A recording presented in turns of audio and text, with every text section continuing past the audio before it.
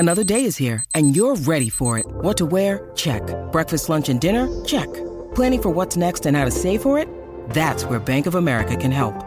For your financial to-dos, Bank of America has experts ready to help get you closer to your goals. Get started at one of our local financial centers or 24/7 in our mobile banking app. Find a location near you at bankofamerica.com/talktous. What would you like the power to do? Mobile banking requires downloading the app and is only available for select devices. Message and data rates may apply. Bank of America N.A., member FDIC. With threats to our nation waiting around every corner, adaptability is more important than ever. When conditions change without notice, quick strategic thinking is crucial. And with obstacles consistently impending, determination is essential in overcoming them. It's this willingness, decisiveness, and resilience that sets Marines apart. With our fighting spirit, we don't just fight battles, we win them. Marines are the constant our nation counts on to fight the unknown. And through adaptable problem solving, we do just that. Learn more at marines.com.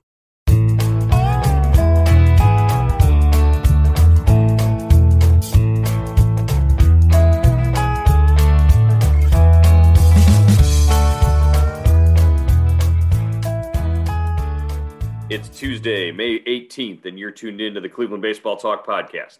I'm Joe Noga, joined by Paul Hoynes, our Tribe beat writer. Hoynesy, the Indians lost their fourth straight last night. Lost Jordan Luplow in the process with an ankle sprain, but it was another one of those frustrating games where not only did a young starter not get very deep into a game, Sam Hentges gets bounced in the second inning after giving up 5 runs, but the offense had many chances in that game to punch one through and come back and come up with a big hit, and they just couldn't do it. Yeah, it's a repeat of the Seattle series. Joe, they went 1 for 7 last night with runners in scoring position, and they are so far in this West Coast trip 3 for 32 with runners in scoring position, and you're not going to win many games like that. Just really frustrating to watch them. To watch them try to drive in runs. And the thing is, they're creating opportunities for themselves, but they're just not coming through. Right. There's runners on base in every other inning. There's guys in scoring position, and it just seems like every guy up there is trying to hit the 5-run homer every time he steps in the box instead of doing what's necessary to just plate the run. Last night, you couldn't have started off the game any better. Cesar Hernandez hit the first pitch that he saw out of the ballpark, and Mike Trout leaves after the second inning with, I believe, a calf strain. So you've got the best player in baseball, on the bench, sidelined against you. You've got a 1-0 lead, and it was just, I guess, too much prosperity for Sam Hentges to handle. Yeah, Sam was all over the place. He was. He was bouncing balls to the backstop. He struck out the first guy, and then walked Ohtani and Trout back to back.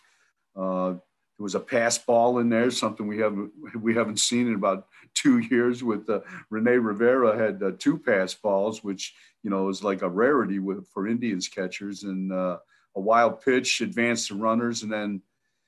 Ground ball by Rendon made him, tied the game up at 1-1. And then, the roof fell in the second inning when Ohtani hit the 3-run homer, and Hentges really didn't get out of the inning. He just, he was struggling. He was all over the place. He looked like a rookie making his second start.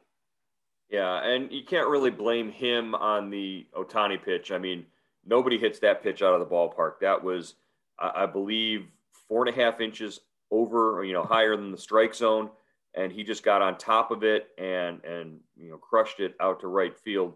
I think that's a unique skill set there for Shohei Ohtani, and we'll get into a little bit later, what he's bringing and what he's doing to the game right now. But you just don't put yourself in that situation by walking the 2 guys ahead of him, and or I believe there were, hits, and it's just Hentges looks like at times he's showing flashes from pitch to pitch of, just brilliance. Some of his curveballs are just outstanding pitches, and you see what Terry Francona is so in love with in terms of Hentges. Big dude, looks like he's, throwing the ball from behind your left ear, but he can't seem to string enough together and finish off enough batters. That inconsistency is the hallmark calling card of a young pitcher trying to figure things out right now at the big league level. Yeah, and he really doesn't have a season from last year. He was at the alternate training site. He really missed that one big year at AAA or AA where he would have been. So they're asking a lot of him, and we'll see where it goes from here. We've talked about this before, but I don't know, who's the next guy up if they send Hentges down. We really don't know, but I guess there's a couple of a couple of options. Right. Yeah, we're talking about options here for the fourth and fifth spot, because everything that we've just said about Sam Hentges, we can also have said about Triston McKenzie in his last few starts. McKenzie's been inconsistent, has had problems with the walks. There have been rumblings and grumblings that maybe a Giancarlo Mejia might be an option at AAA to be called up. And if you do that, do you necessarily put Mejia in the starting rotation, or do you bring him up as an extra guy, a 14th pitcher, and use him as a depth guy to help, prevent your bullpen from getting burned out every, third start that you got to roll these guys out there. Last night, Trevor Stephan gave them 2 innings, so he got a little stretched out. But I don't know if that's consistent enough to think that he's going to be able to help you in that way.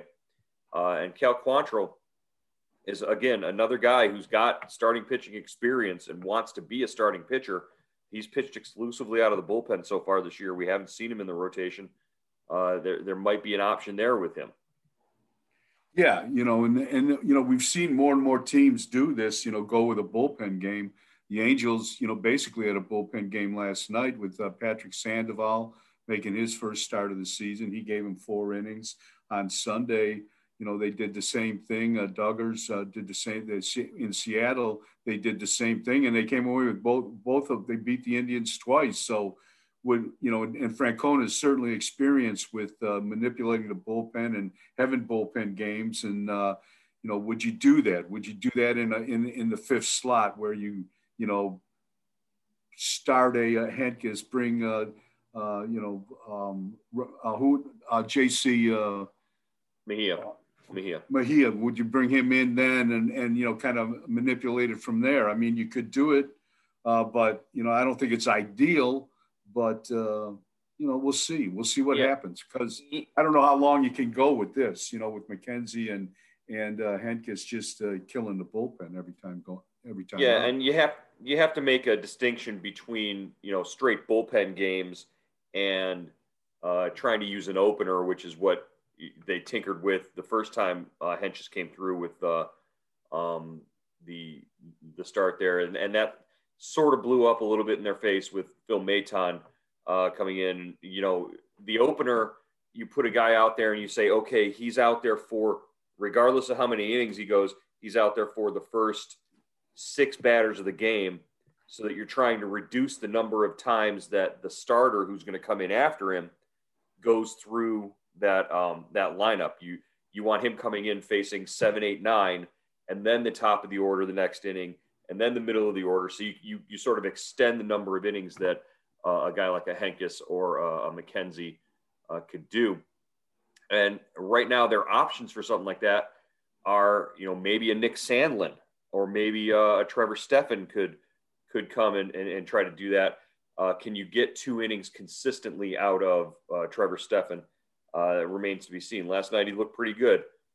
Nick Sandlin had looked pretty good, and still, he had 1 stumble, I think, in his 5th outing. But those are options there. It's just a matter of trying to get these younger starters a little more confidence and into some sort of groove, I think. Yeah, Sandlin looked great last night. 6 up, 6 down, threw a high fastball by Ohtani for the final out of the 6th inning there, and So, he could definitely be an opener, or is he more valuable at the back end? I don't know. Well, I mean, really you've got enough guys in the back end, right? You've got Shaw, Karinchak, and Class A. Those guys, there's your back end. You only need, so many guys back there. If Sandlin's going to help you up front, heck, go with him there. That's what you need. That's an interesting option. And you got Whitgren, who's coming around too. He pitched very well last night. Right. So you got him kind of a wild card there. We've only really seen Whitgren since he had those early struggles. We've only really seen him not necessarily in super high leverage situations. Maybe he's pitched when the Indians have been behind late and come in and shut things down. So now it's almost like Shaw has taken over that Whitgren role from the last couple of years, where they use him in advantage situations kind of differently. So that whole situation. If you make some moves when you come home from this West Coast trip, if you call up a Mejia, if Owen Miller is an option offensively at first base, and you want to give Yu Chang some time down in Columbus to sort of get his head straight. But Terry Francona didn't sound like he almost sounded like he wants to keep Chang around because he thinks he can snap out of what he's going through. I don't know, Joe. You've watched Chang, and I've watched Chang, and I mean, he doesn't even make contact anymore. Yeah, he looked lost last night. I mean, he's pitch hit the last 2 games late, and I mean, bang, 3 up, 3 down. It's he just looks like a totally different guy. He's not even fouling pitches off. So he looks like he needs to go somewhere and get his head together, go on top of a mountain, and sit there for 2 weeks, and just talk to I don't know, just to get in touch with his inner being and find his swing again. Well, if I were sitting here playing GM or Chris Antonetti, president of baseball operations, or Terry Francona, if I were making some moves right now, I sort of laid this out with you before we started recording here. Maybe I option Chang down to Columbus. Maybe I make a tough decision on a Jake Bauers and DFA him. I move in Josh Naylor from the outfield to first base for your left-handed option, and I bring up Owen Miller as my right-handed option. And I create some roster space there. And heck, while we're at it, let's bring up Ryan Lavarnway from AAA. He's got a handful of home runs down there, and just see if he can improve the defense behind the plate. Yeah, that's an interesting. Those are interesting choices, and I'm sure if we're talking about them, they've been talking about them. So I would think we passed the 40 game mark, and I would think after they come back home, I mean, this might be it's not the longest homestand, but it could be a time for some moves just to shake things up a little bit. Yeah, generally those after a day off prior to the start of a homestand, there's usually some movement, especially when you've lost a couple of games in a row like that. There's never been a better time to register for Indians Subtext and get all your Cleveland Indians news with updates from Cleveland.com reporters Paul Hoynes and Joe Noga. Get on board now by going to joinsubtext.com/Cleveland Indians. Our subscriber-based service gives you the latest news, analysis, and more from the Indians. For $3.99 a month, you get everything we're hearing from the team and the first word before things are announced. We text you big breaking news directly to your phone, even before it's up on Cleveland.com. And you can text us directly with your questions and opinions on everything from the team's name to that day's lineup. And it's the only way to get your questions and comments on the Cleveland Baseball Talk podcast. Why sign up? Hear from one of our subscribers. I'm Jeff Heinerson. I grew up there in Milan, Ohio, but I now live out in Idaho. I've been here for 40 years, and my son was born and raised here, and I got him as a birthday present your subtext. And I wanted to thank Paul for sending him a birthday greeting and to tell you that he is really enjoying the subtext. He's not from Ohio, but because he grew up with me, he's hardcore Indian fan. So thanks again. Jeff and all of our Indian Subtext subscribers agree. There's a lot going on with the Indians, and the best way to keep up is with Indian Subtext. Go to joinsubtext.com/Cleveland Indians, or better yet, text Hoinsey at 216-208-4346. Again, that's 216-208-4346. We look forward to hearing from you on Indian Subtext. The matchups the next two night, you've got Zach Plesac going tonight for the Indians, a guy who was a two-way player in college. He played corner outfield positions. He played corner infield positions. He hit .304 his junior year, which, is better than anybody on the Indians right now is hitting. Zach Plesac really wants to swing a bat. He hasn't had a chance to do it yet. And, we're getting to the point where it'll be fun to see what Zach Plesac can do at the plate.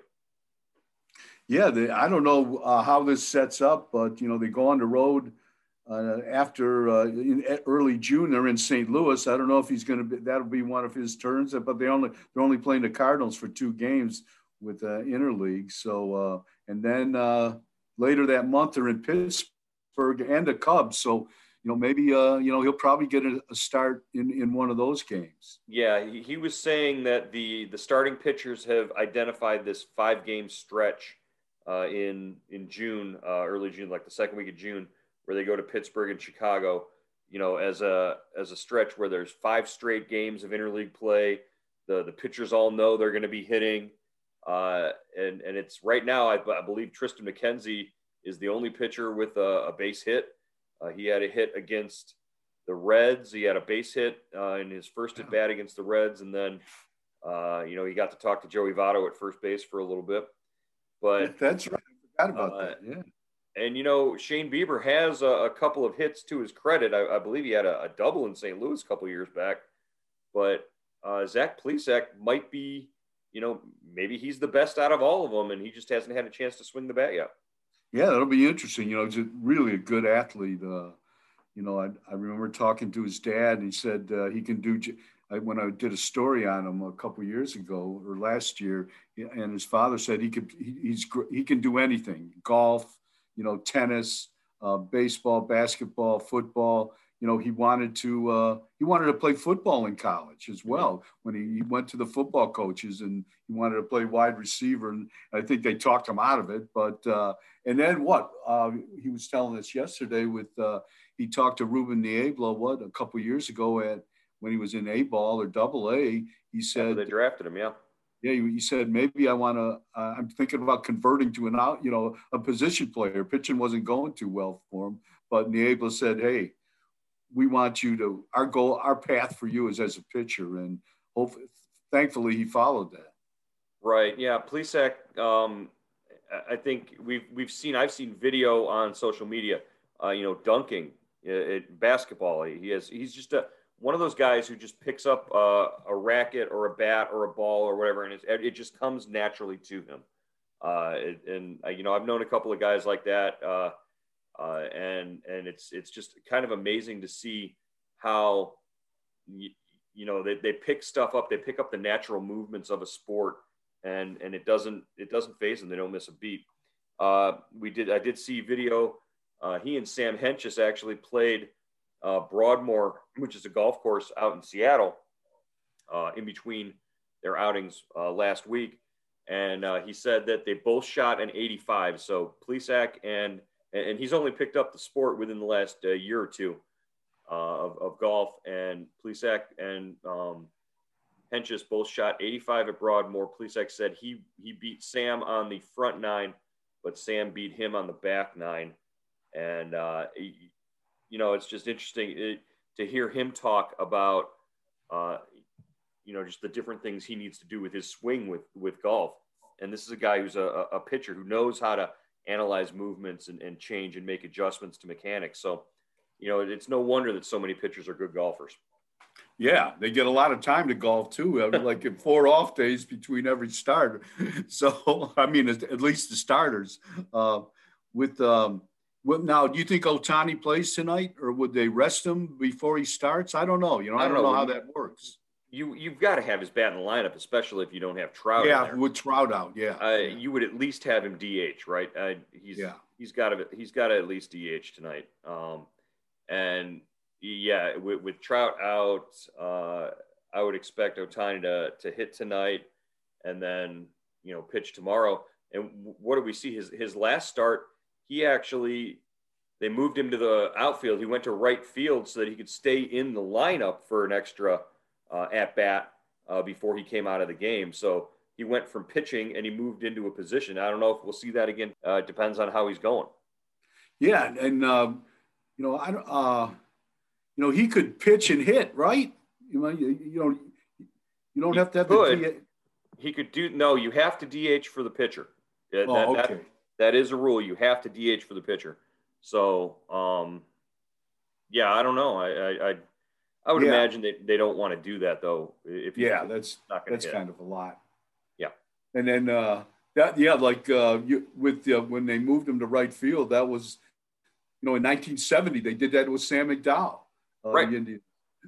And played him at second base, and he came back in the ninth inning and struck out the side, and they in a win against the Washington Senators. So it's weird how moves repeat themselves in baseball history. I guess you have to have an athlete like Ohtani to even think about that. And that's why Tito described him as generational, and all those adjectives that Tito used in his pregame remarks yesterday. So. It'll just be interesting to watch. All right. Well, we're going to wrap it up here for today as we look forward to tonight's start for Zach Plesac, and we'll find out what Wednesday night's game holds here on the Cleveland Baseball Talk podcast. 20's good to talk to you. All right, Joe.